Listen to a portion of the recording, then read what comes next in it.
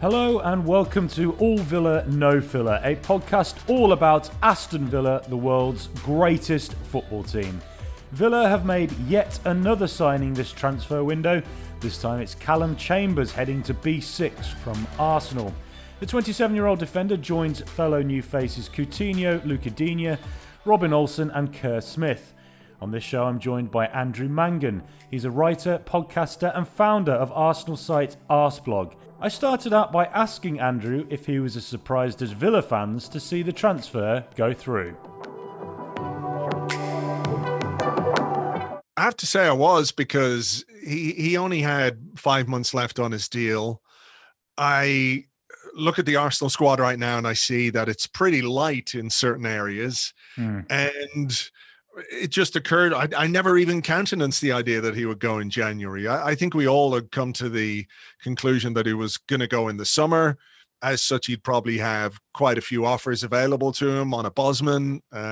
So it didn't really occur to anybody. I mean, this was a bolt from the blue, to be honest, when it was announced yesterday. But maybe it's not a surprise, because when he joined Arsenal back in 2014, it was another one. It was one of those where nobody had any idea what was happening. And all of a sudden he was announced as an Arsenal player when we signed him from Southampton. So I don't know if this is something that Callum Chambers likes to do. Just keep everything on the down low and just turn up at a club. But yeah, it was a surprise, because we have some issues with squad depth at the moment. And, you know, he's a pretty popular guy around the club. So yeah, it was a bit of a surprise for most people, I think. Yeah, it was a little bit reminiscent of when Danny Ings joined from Southampton in August, joined Aston Villa. It just kind of came out of nowhere. It was suddenly an Instagram post and there he was signed up. So Villa kind of like to get their business done quietly, it seems. But on Callum Chambers, what kind of a player is he and what are his best qualities, would you say? It's a really good question, because he was at Arsenal since 2014 and he never really nailed down any one particular place. I suppose what you would say about him is he is versatile, in that he can play at right back, he can play as centre half in a 2, he can play as a central defender in a 3 as well.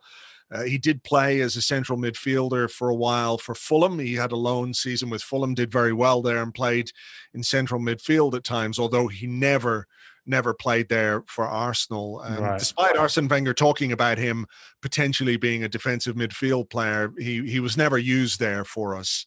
So, you know, he's a right-sided defender. He's pretty solid, good in the air. Technically, I think he's really good. He's got some lovely touches up the other end of the pitch. He scored some goals for us over the years, which are, you know, not exactly the routine kind of goals that you would expect a central defender to score. You know, he's a hardworking, committed, good player. I think technically he is a good player. What he might lack a little bit is pace. And that's been an issue perhaps that has plagued him a little bit, or the perception that he doesn't have a great deal of pace has plagued him a little bit over the course of his career. And do you think that being as versatile as that has kind of, in a way, affected his career, in the sense that at Arsenal there was never a position where, you know, Arsene Wenger or Arteta or Unai Emery ever said that is where Callum Chambers is going to play? I mean, whilst it's a strength, of course, was that actually kind of a bit of a negative for him as well? I guess it can be, you know, if you're one thing and you're good enough, you're going to be in the team. And we've seen it with someone like Ainsley Maitland-Niles at Arsenal over the last 18 months or so. If we're talking versatile, there's a guy who played in central midfield. He played as right back. He played right wing back, left back, left wing back. He even played in the front 3 a few times. And I think that may have hampered his ability to nail down a place at Arsenal.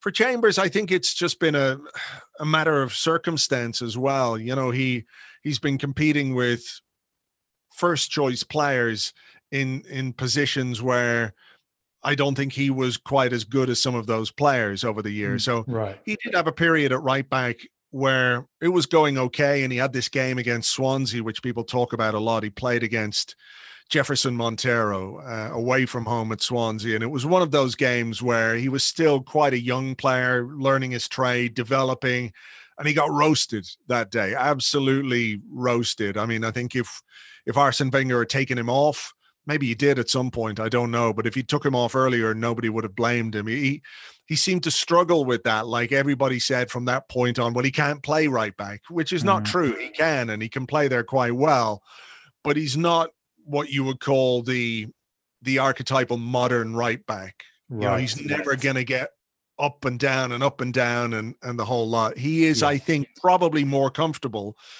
in a role where, as a right back, let's say, he is an auxiliary central defender, or if he's playing in a back three, he's playing on that right-hand side of the back three, which I think he's very comfortable in.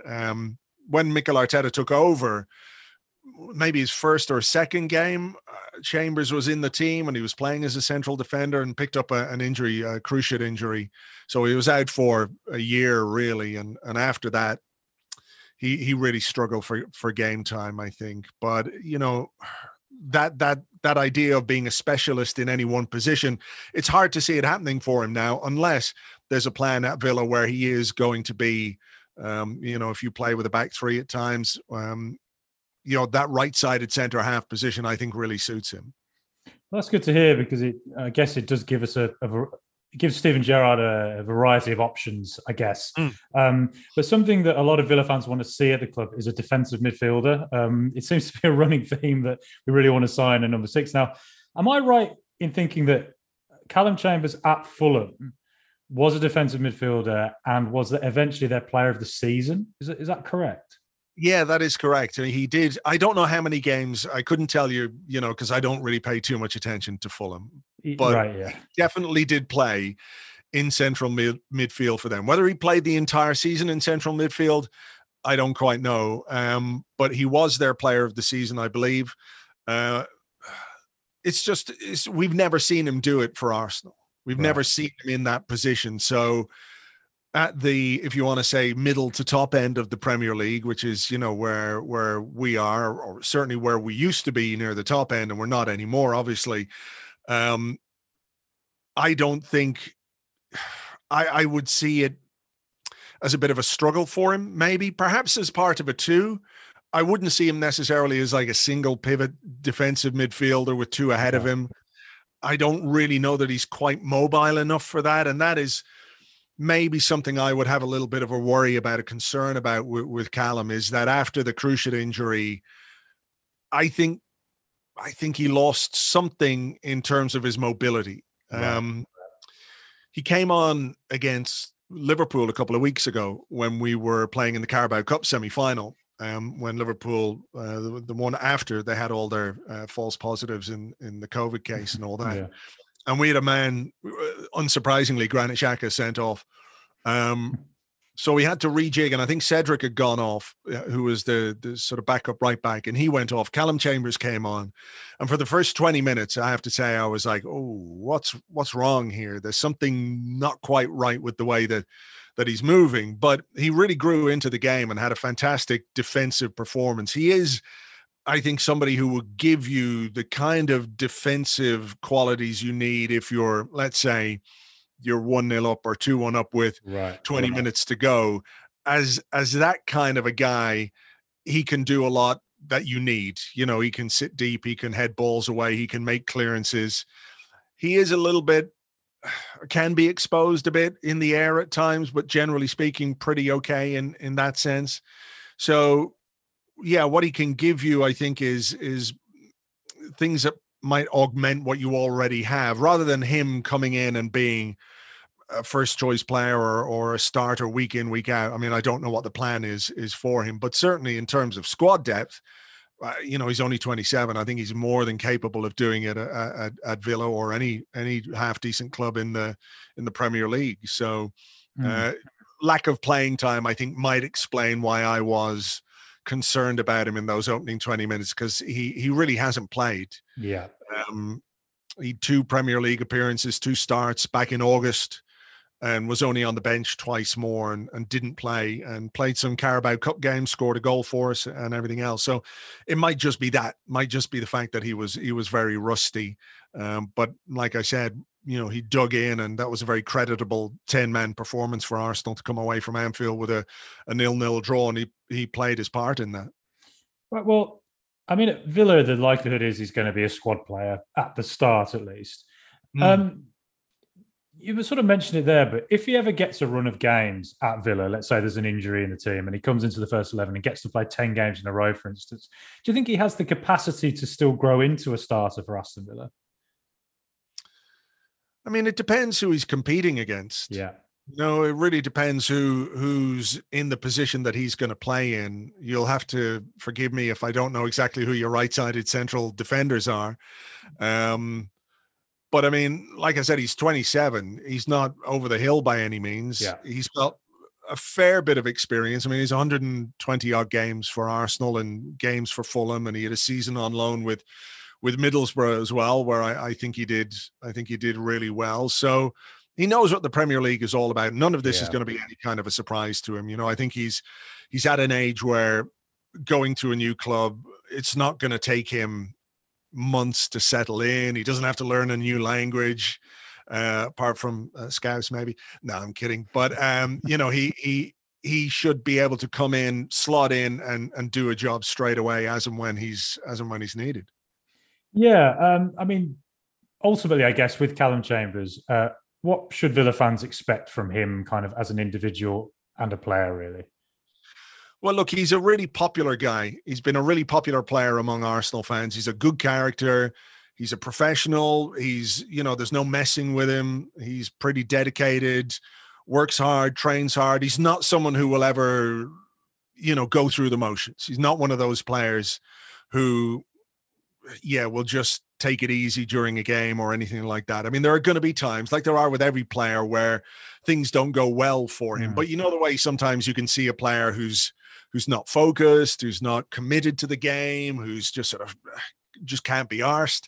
He's not that kind of a guy. He really isn't. He's a very popular guy. People are sad to see him go because people understand why he's going because of his contract situation. There was no talk of giving him an extension. I think probably for Arsenal and for Callum Chambers, the time is right to move on for both parties. But people are still a bit sad to see him go because he's been here since 2014. He's got links to some of our FA Cup winning teams. I think you can expect a good, solid Premier League player who, will give you 100% every time he goes out there. Well, that's excellent to hear, of course, as somebody who's got a good attitude, I think is what I think Steven Gerrard particularly would like to see. But I also just want to ask you about two other Aston Villa players who Arsenal have been quite heavily linked with. Douglas Luiz, of course, is the main one at the moment. I gather he's been the subject of a £30 million potential bid from Arsenal. Is that a player you would like to see join the club? Is it someone can you see why they've made an approach to Villa if they have for him? I mean, he's a good player. I like him. And we have an issue in midfield, which perhaps isn't quite our biggest issue at the moment. We certainly have an issue up front, which is where I think all Arsenal fans are focusing between now and the end of this transfer window. Douglas Luiz, I like him. He's a good player. I have some reservations because we have issues with his agent. We've had some issues with Kia Joorabchian down the years, and certainly some of the recent signings that he has brought to the club have not been particularly successful. There have been some questions about the relationships that he's had with some of our executives, one of whom is still there. One is, who was relieved of his duties last year. So I'm always a little bit cautious about players who are represented by him as to the veracity of the stories linking us or our interest in him. It always feels like it's a bit easy. And I have to say, if I was the owner of Arsenal and Edu came to me and said, we want to sign this player, his agent is Kia Joorabchian, we can get a deal done, I'd be saying, well, look, this is the guy who brought you David Luiz and Willian and Cedric, I'm not sure about this one, so I like him as a player. I'm not going to lie about that. I think, he could slot in quite well at Arsenal, but I'm very guarded about links to players with that particular agent. So we'll wait and see. Okay, that's interesting to know. And also you mentioned striker. Again, Arsenal have been linked with Ollie Watkins. The man who I think, one of the players I think Aston Villa should certainly be building around for the future. I think he's an absolutely fantastic striker. He has a few goals against Arsenal himself. But apparently he is himself an Arsenal fan growing up, is the report. Although I have read before that he was a Spurs fan, but more recently I've heard he's an Arsenal fan, so I'd love to get to the bottom of that. But yes, how do you feel about links to Ollie Watkins, and how realistic do you think it is you'd go for him? Or are there other strikers you think Arsenal will prioritise? I mean, at this point, if you could go out in the street and find any half-decent striker who isn't using a walking stick, Arsenal should be interested in them at this point. We've got a big problem at centre forward right now because it looks like Aubameyang is toast. Lacazette doesn't score.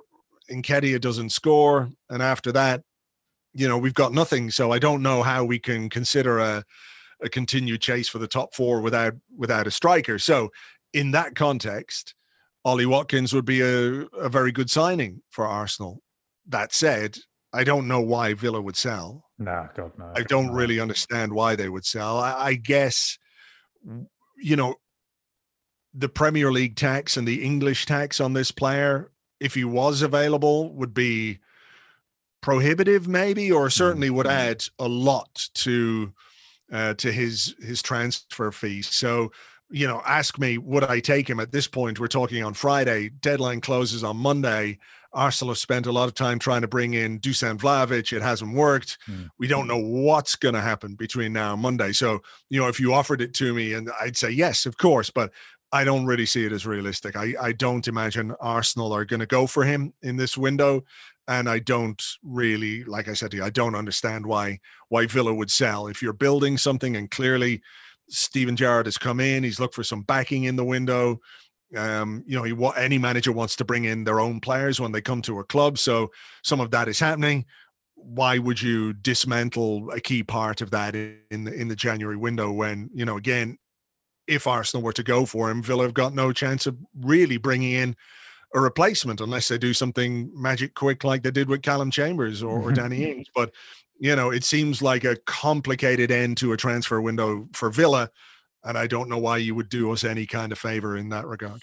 Yeah, please God, it doesn't happen in the summer or the winter. It's he's just a really, really excellent striker, I think. And it will be interesting to see who Arsenal go for this summer. I've seen links with Isaac at Sociedad. He's a really top player, so I could imagine him working out really nicely for you. But Andrew, it's been absolutely brilliant to have you on. Can you just let us know where we can find your work and where we can find Arsblog? Well, arsblog.com is where everything is. The podcast and our news and Twitter and everything is on that. So yeah, if you want to just Google Arsblog, it is the first link, and it won't take you to anything too saucy. Don't worry. Okay, thank you everybody for listening. I've been your host, Frankie Maguire. Thank you for joining us, Andrew. It's been great to meet you. Thank you. And it's goodbye from me. I'll be back soon to review the transfer window, but until then, come on, Super Villa.